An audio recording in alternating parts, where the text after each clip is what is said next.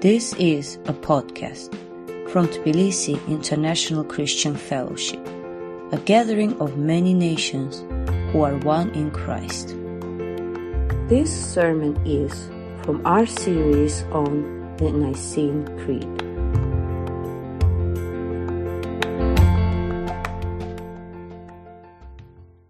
Our scripture reading is from Ephesians 2, verses 11 through 22. Therefore, remember that formerly you who were Gentiles by birth and called uncircumcised by those who call themselves the circumcision, which is done in the body by human hands. Remember that at that time you were separate from Christ, excluded from citizenship in Israel, and foreigners to the covenants of the promise, without hope and without God in the world. But now, in Christ Jesus, you who were once far away have been brought near by the blood of Christ. For he himself is our peace, who has made the two groups one and has destroyed the barrier, the dividing wall of hostility, by setting aside in his flesh the law with its commands and regulations. His purpose was to create in himself one new humanity out of the two, thus making peace, and in one body to reconcile both of them to God through the cross, by which he put to death their hostility. He came and preached peace to you who were far away, and peace to those who were near. For through him we both have access to the Father by one Spirit. Consequently, you are no longer foreigners and strangers, but fellow citizens with God's people, and also members of his household, built on the foundation of the apostles and prophets, with Christ Jesus himself as the chief cornerstone. In him the whole building is joined together and rises to become a holy temple in the Lord. And in him you two are being built together to become a dwelling in which God lives by his Spirit. And shall we pray? Glorious, loving Heavenly Father, we thank you that you have called us to be your people. You have washed us in the blood of the Lamb. You have given us the gift of your Spirit. And we pray now that we'd be a listening people, an attentive people, a receptive people, to hear what you have to say to us through your word, and to accept what you declare over us as your church. Be with us, we pray, in Jesus' name. Amen. This afternoon, we are meditating together on the Nicene Creed. We've been slowly going through this ancient creed of the church, not because we believe it is in any way above Scripture or even beside Scripture, but we accept it as a faithful, authoritative summary of the apostolic message. And after working through this initial sections of the creed on the Father and the Son and the Holy Spirit, we're talking today on the Church of Jesus Christ, and we're meditating on this one sentence of the creed, which should appear momentarily behind me.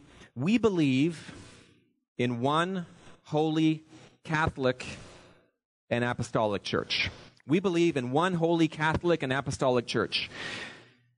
And I have to say, there is probably nothing in the creed that is harder to confess our faith in than the church.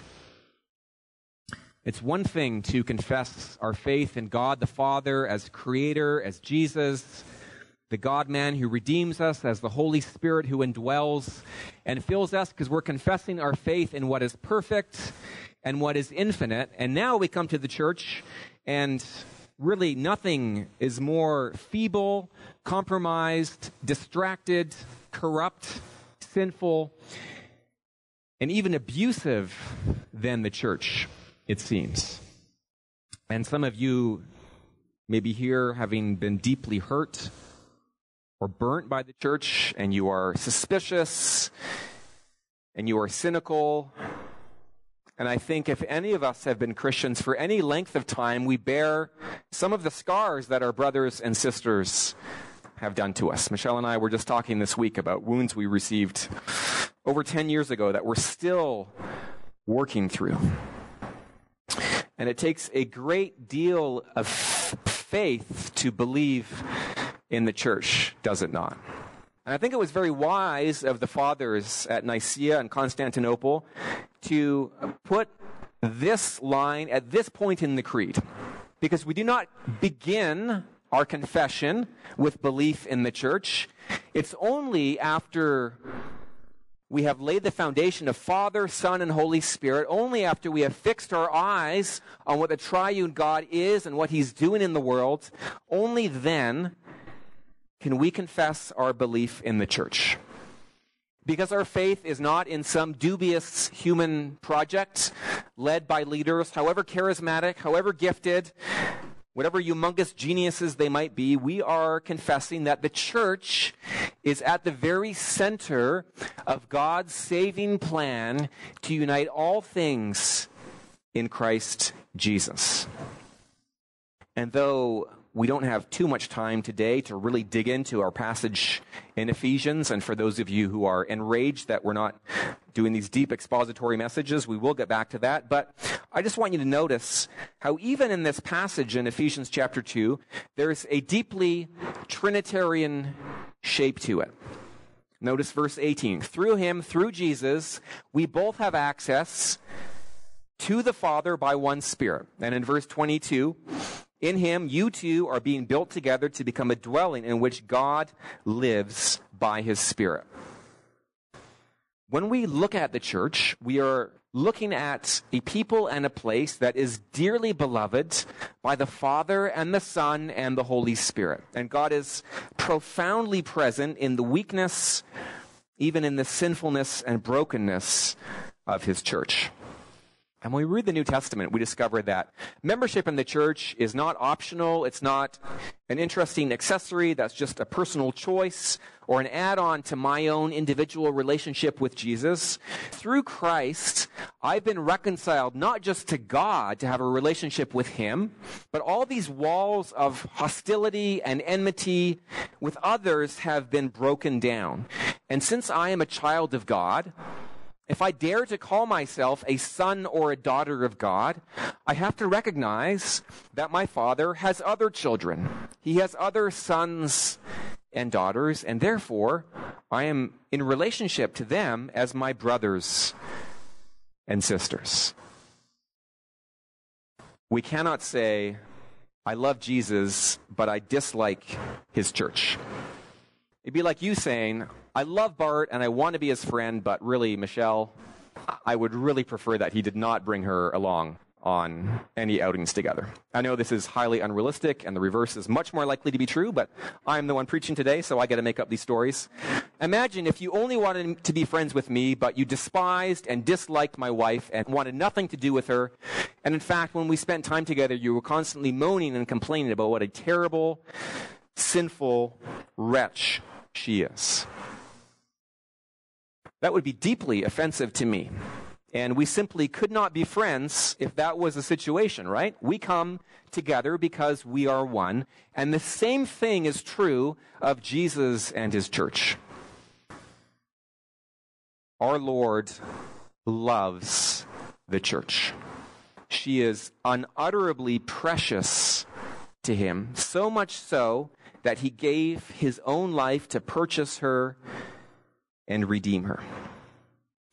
And I think if we have really drawn close to Jesus, if we are really filled with the Spirit of Christ, there's something within us that longs for fellowship and relationship with others, to be part of God's family.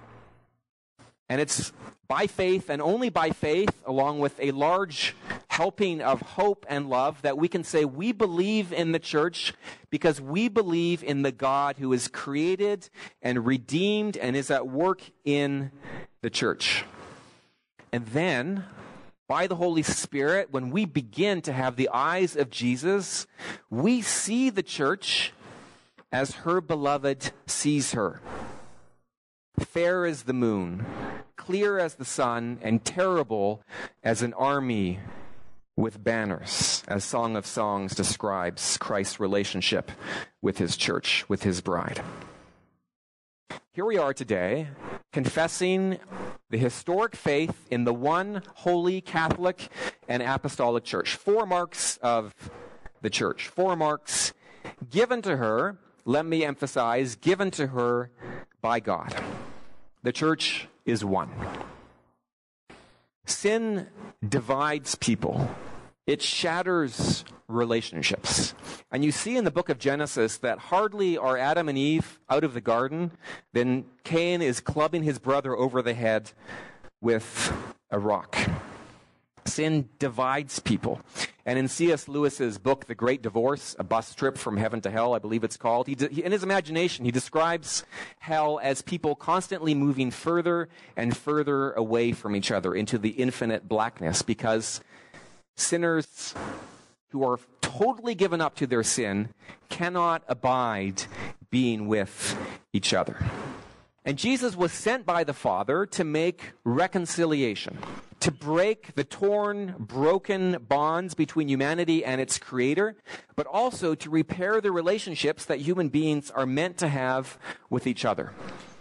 And in the gospel, Jesus on the cross makes atonement. He makes peace with God, and he destroys the enmity between God and his creators.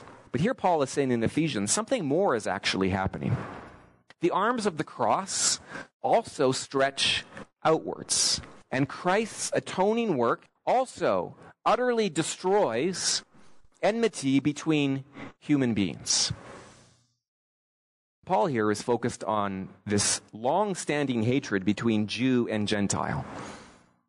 The Jews, Israel, were chosen. They were elected by God to be a light to the nations. They were blessed to be a blessing, but they became selfish and narrow and arrogant and exclusive and hateful. And Jesus came to destroy this wall of ethnic and racial and religious hatred, and to take these two peoples and make them one. Verse 14, his purpose was to create one new humanity out of the two, thus making peace. There's only one people of God. And the Old Testament people of God, the nation of Israel, has now grown and expanded, and we Gentiles have been grafted in to God's new society. And this is a little outpost, TICF, we're little outposts of God's global church, where there is neither Jew nor Gentile, neither slave nor free, nor is there male and female, because we are all one in Christ Jesus. That is God's gift to us. That is God's creation.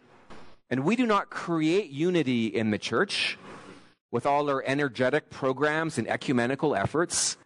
We simply recognize what God has already done in Jesus. And if I am refusing to be one with my brother or sister, I am living a lie, and I am calling God a liar. We are one. And when we're baptized into Christ Jesus and united with him, we're brought into God's new humanity, the beginning of a new race under Jesus, the second and the last Adam, that God is using to populate his new creation. And therefore, everyone who belongs to Jesus is my brother and is my sister. And if I reject anyone who has put their faith in Christ and who is born from above by the Spirit, I am grieving and I am wounding the heart of God.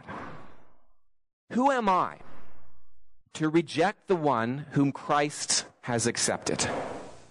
How arrogant of me to receive God's forgiveness and grace for myself and then attempt to hoard it and be angry that God has brought other sinners into his family.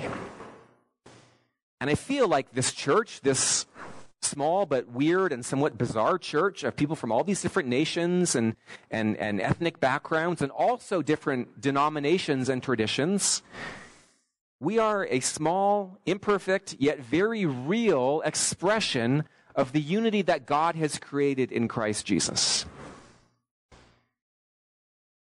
We are one only because we are gathering together around Christ. Look around at this room. You have nothing in common with these strange people except for Jesus, right? Don't you find it hard to make small talk with other people in this church? We have nothing in common except that we've been purchased by Jesus and we confess him as our Lord. And just like the spokes in the bicycle wheel are closest when they're at the center, at the hub, so Christians are closest when we gather around Jesus. And that is why it is vital for this church that we center everything around Christ. And we surrender all secondary identities and all subsidiary ideas of who we are, our race, our gender, our class, our educational attainments, whatever it is. We set all those things aside and we say, Jesus is supreme. And it is his name written on our foreheads that tells us who we are and also who we belong to. And wherever the Holy Spirit is present, wherever the Spirit of Pentecost is truly poured out, there will be a profound and miraculous healing of divisions, and like a leaping across the chasm to recognize those who also bear the image of Jesus. I want to share with you something from a book I was going to mention last week. This is a book on the Holy Spirit called Come, Creator Spirit. The author's name is Raniero Cantalamessa. I'm sharing this just because it's really fun to say that name, for one. A beautiful Italian name. This is easily the best book on the Holy Spirit I've read. Come, Creator Spirit. Cantalamessa is a Roman Catholic Franciscan friar. Since 1980, he's been the official preacher to the papal household. He's the only person who's allowed to preach to the Pope. There's a few things I would enjoy saying to Pope Francis. This is the only one who's allowed to do it. And he's from kind of the charismatic wing of the Roman Catholic Church. He kind of looks like Papa Smurf. He's got like this big smile and a red Cardinals cap and this lovely white beard. This is someone who's genuinely filled with the Holy Spirit. Listen to this from a Roman Catholic perspective. He writes, "There is a question that arises in the minds of many Catholics today, and it is this. There's a multitude of people who are baptized in the same church as I, who are also Roman Catholics. But they have no interest in Christ whatsoever, and they're only nominal Christians. Now, can I, as a Roman Catholic, see myself as more in communion with them than with the great number of those who, though they belong to other churches, believe in the same basic truths as I believe, who love Jesus to the point of giving their life for him, and who live and work in the power of the Holy Spirit?" He goes on to say that we need to say that the Holy Spirit is at work today where we find lively enthusiasm for Christian unity, where people work for it and where they are willing to suffer to achieve it. Because the Spirit, who was able to gather Jews and Gentiles, slave and free, into one single body, is well able today to gather together into one body Catholics and Protestants, Western churches and Eastern, Roman and Orthodox. And I feel, standing on the other side of that great historic divide, not that there are not reasons for that divide, not that there are not serious doctrinal issues between us and our Catholics and Orthodox brothers and sisters, we still need to recognize these are people who confess, many of them deeply from the heart, that Jesus died for their sins, and they've received new life in the Holy Spirit. And therefore, we are one body. And if divisions are necessary and unavoidable in some way, we still must grieve them. Because Christ's prayer for his church is that we be one. And wherever fellowship is broken, the gospel is being somehow diminished, and our witness fails in some way when we are apart from each other. In Christ, there is no east or west. There is no north or south in him. There's one great fellowship of love throughout the whole wide earth. And as true hearts everywhere find their high communion in Jesus, we join our hands together in one family, confessing, everyone who confesses Christ is kin to me, is my brother, and is my sister. The church is one, because Christ only has one body, one Lord, one faith, one baptism, one God and Father over us all. Now, of course, these Jew-Gentile issues that Paul talks about in Ephesians are not exactly hot burner issues today, at least not in this church. But we live in a world torn apart by racism and xenophobia and hatred and fear of the immigrant and the refugee and the migrant, people who have different color skin than I do or who speak a different language. And of course, religious smugness and superiority is a huge issue today, which we as Christians need to confess and repent of. I grew up in a very small kind of Dutch Reformed sect in Canada, maybe 15,000 people, and by golly, we were convinced that we were the one true church, that the way was very narrow indeed, and we were the only ones found worthy of fitting through it. And man, it feels great to sit in the pew and hear sermons against other kinds of Christians, doesn't it? Thank God we are the chosen ones. Thank God we are the ones who are worthy. And I believe that attitude is deeply contrary to the spirit of Jesus.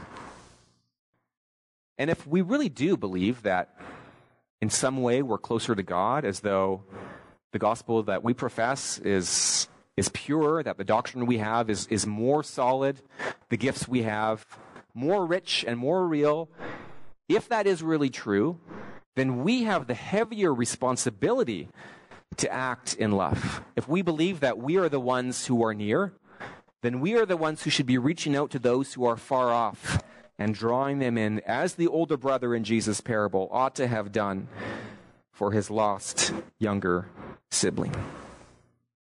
Unity is a gift from God. It's what Jesus declares and creates over his church. And yet, as Paul will go on to say in Ephesians chapter 4, we are called to maintain the unity of the Spirit in the bond of peace. Because unity in the church is always threatened by sin within. All of us have evil tendencies to break relationship through pride, through envy, through jealousy, through gossip, through bitterness, through complaining. It takes very little effort at all to feel resentment against the person sitting beside you or behind you. This is what Jesus says over us, and now we are called by the Holy Spirit to make every effort to keep the unity of the Spirit through the bond of peace. This church is fragile. Humanly speaking, this church is fragile. And it would be very easy for us to be torn apart, for some stupid conflict to break out, and for what we enjoy now to be shattered. And each of us needs to be keeping a guard on ourselves. Am I building a relationship? Am I reaching out in love to my brothers and sisters? Am I offering myself to God to express the oneness of the church? Or am I allowing small, petty, selfish things to break apart what God is doing? We believe in one church. We also believe in a holy church. If that doesn't stretch your faith, few things will. Zach Niringia is a retired bishop in the Church of Uganda, retired in order to address issues of social justice and corruption in that country.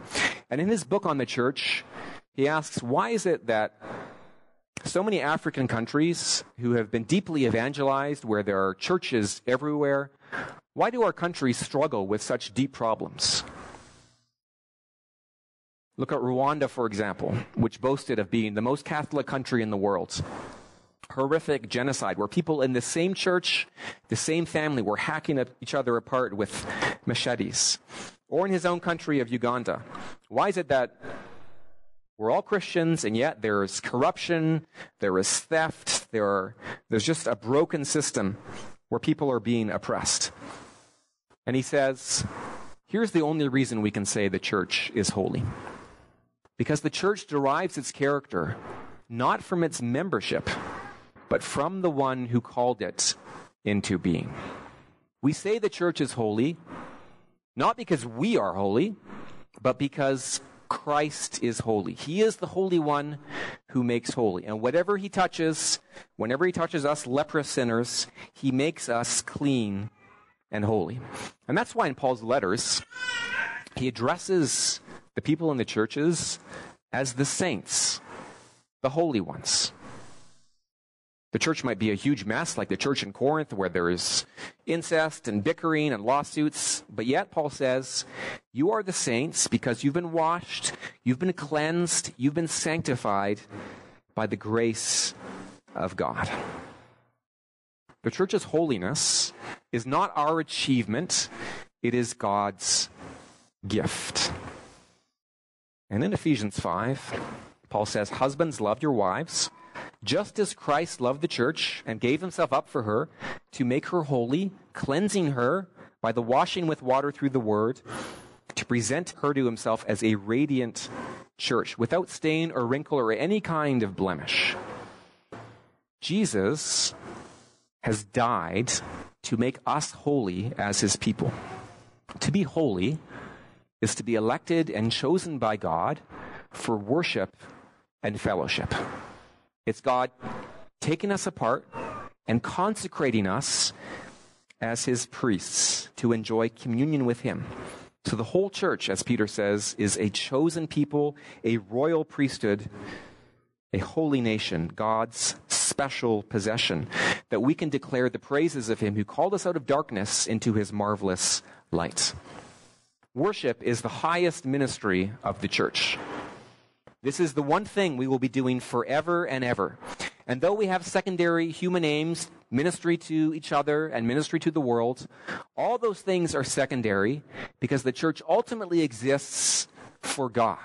We are his possession, and our calling is to offer ourselves up to him in worship, echoing the cry of the seraphim, holy, holy, holy is the Lord God Almighty.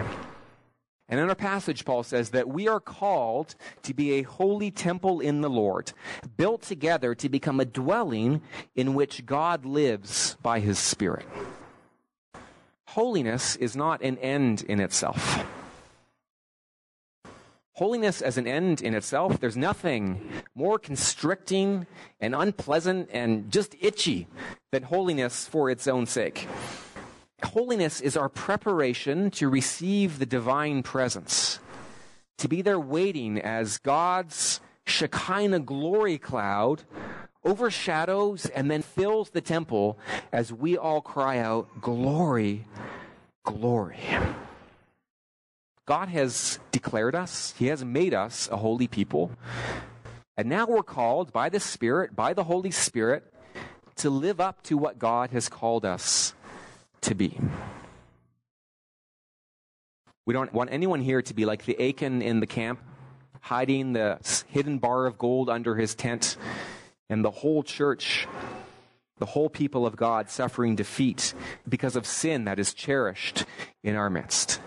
We are called to offer ourselves up to God as a living sacrifice for him, so that what Jesus has made us and declared us to be by the Holy Spirit would be more and more evident to a watching world. One church, one holy church, one holy Catholic church. Probably the question I'm asked more than any other is, wait a second, are we a Roman Catholic church? Because we confess this in the Creed. And here's where I throw off my garment and where I reveal my Jesuit garb, sent here by a secret mission from the Vatican to draw us back into the fold of Rome. Catholic, that was a joke, by the way, for those of you who struggle with cross-cultural humor. Catholic literally means according to the whole. It refers to what is wide and universal as opposed to what is narrow and cramped and sectarian. And when we confess, as we do most weeks, that the church is Catholic, we're saying the church is much bigger than this. This is just the tiniest little shard of the church. The church is the great host of the redeemed that stretches through space and across time, the church above and the church below, the great company of those bought by the blood of Jesus in heaven and on earth, 10,000 times 10,000. And when we say the church is Catholic, we're saying the arms of the church are as wide as the arms of God. The church is for everyone, not just my nation or my race or my class or my gender or my personality type. The church is bigger than any of that. And the church is much bigger than any one denomination or expression. One new humanity, including those who are near and those who are far off. There is no one who the Church of God does not welcome. We are, I suppose, a non-denominational church, which could mean that we are the most sectarian possible representation of the church. But this needs to be a church that recognizes the wider Catholicity of what God has created. That's why we want to spend as much time as possible swimming in the great river of the Christian tradition down through the ages, historic, global Christianity, what all Christians everywhere have always believed. That's why we confess the Nicene Creed, the one creed that is truly ecumenical, confessed by Orthodox and Catholics, Presbyterians and Pentecostals, the core of what makes us Christians. The church is Catholic because Christ is Catholic. He is a universal Christ. He is the one who fills all things, and he is the one uniting all things in the universe in himself. And therefore, the church is called by Jesus to be as broad and as diverse as the human race itself. And really, the Catholicity of the church is why we believe so passionately that we are called to be a missionary church. It's not just for us, it's for everyone. Go, therefore, and make disciples of all nations. Preach the gospel to all creatures under heaven, because every tribe and every tongue and every nation is called to be part of the great choir singing, "Is he worthy? Yes, he is." And the Holy Spirit is at work all over the world, drawing people into that choir, but we look and we say, there are slots that are still empty. There are places that are still not filled. There are people that have no representatives in the chorus of the redeemed. The church must be wider. There are more that God is calling in. And it's essential that we have a wider, greater, broader vision of the church than this humble little instance of it. One holy Catholic and finally apostolic church.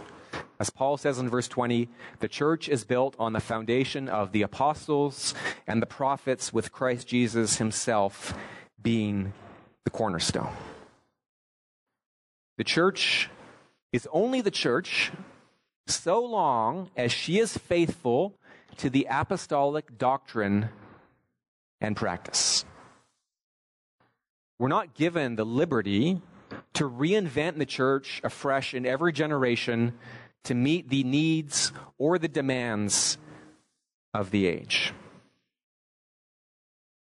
For those who marry the spirit of the age are destined to become a widow. We're called to be in historic continuity with the witness of the apostles, because Jesus himself has appointed them. They are the rock on which Jesus is building his church. And he has sent and commissioned them to speak on his behalf. And we notice after Pentecost, when the church is created, when the Spirit is poured out, one of the signs of the Spirit is that the church continued steadfastly in the apostles' doctrine. And though the apostles have long since died and gone to be with their Lord, they still speak to us today through their inspired writings, which are not just their personal insights and reflections. They are the voice of the living God. And we see in Revelation chapter 1, the final eschatological vision of the church, that the wall of the city had 12 foundations, and on them were the names of the 12 apostles of the Lamb. Of course, there are people who don't like this. Certain wings of the church who find the apostles very constricting and prefer their version of the sweeter, gentler, kinder Jesus of the Gospels. This week on Twitter, someone was saying, perhaps Paul was the false teacher that Jesus warned us against. Perhaps we need to chuck out all these apostles and focus only on the Jesus of the Gospels. Let me tell you that we have no access to Jesus except through the witness of the apostles.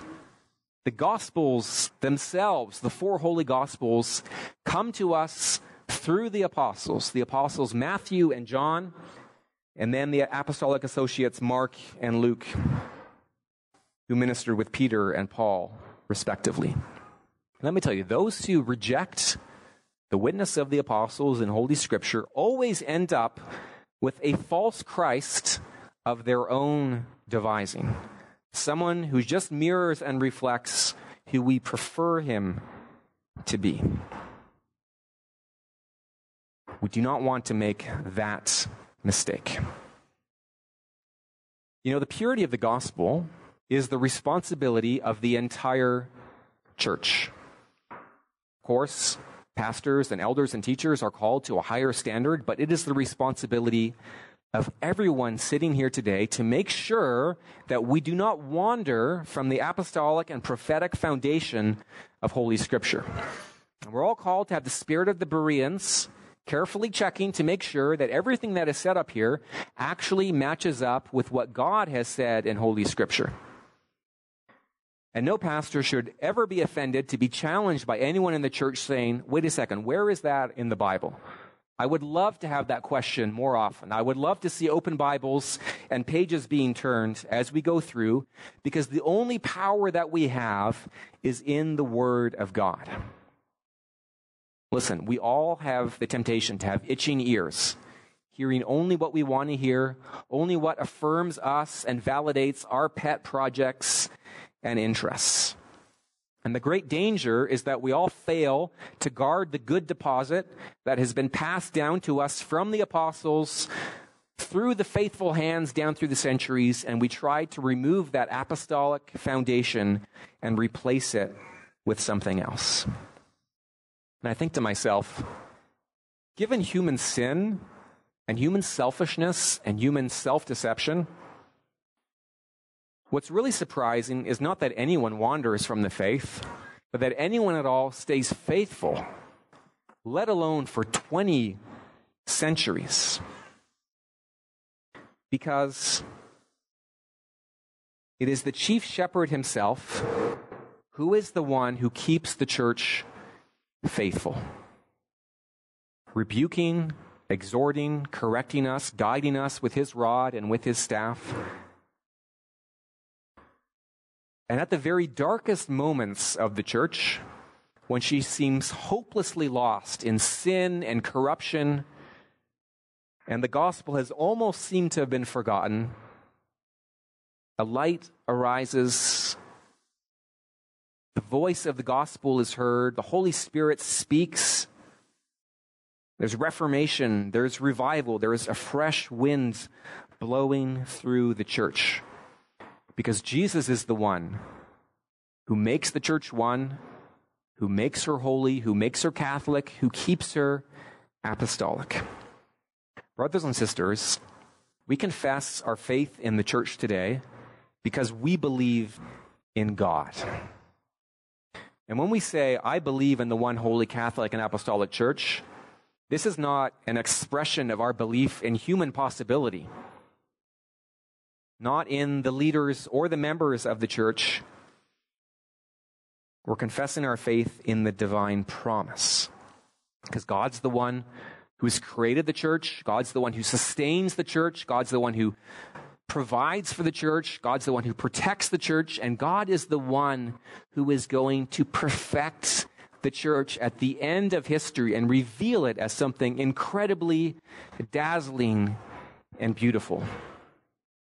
And what we need more than anything is to be carried in the Spirit and have our eyes opened to be shown the bride, the wife of the Lamb, descending from God out of heaven to this earth, shining with the glory of God, brilliant as jasper, clear as crystal, a city whose light is the Lamb,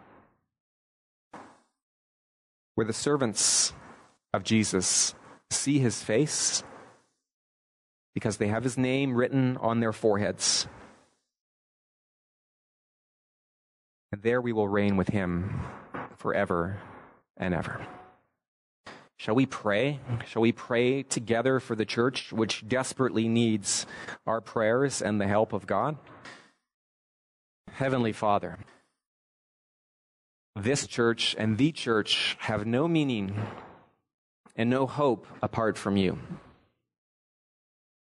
And we confess our faith in you again, O Lord. There are so many reasons for us to be discouraged and even despairing when we look at how gross and sinful and stupid your church can be, O Lord. And many of us here have been deeply wounded by her. And all we can do is cry out to you that you would have mercy on us, O Lord. Because we are all sinful, we're all divisive, we're all unholy, and we have all hurt one another. And so we ask that, Father, you who have already given your Son for the church, that you would pour your Spirit afresh on her. We pray for the church around the world. We pray for the church across seemingly insurmountable boundaries, that you would bring unity, that you would make her holy, O Lord, that you would achieve your purposes through her. And Lord, you have given us the gift of this church, and we ask that you would help us to love her, to serve her, to sacrifice ourselves for her. Bind us closely to one another in love, O Lord. Fill each of us and all of us together with your Holy Spirit. And help us seek and find our unity in your Son, Christ Jesus, in whose name we pray. Amen. This podcast was from Tbilisi International Christian Fellowship. Learn more about us online at ticf-georgia.org. Thanks for listening.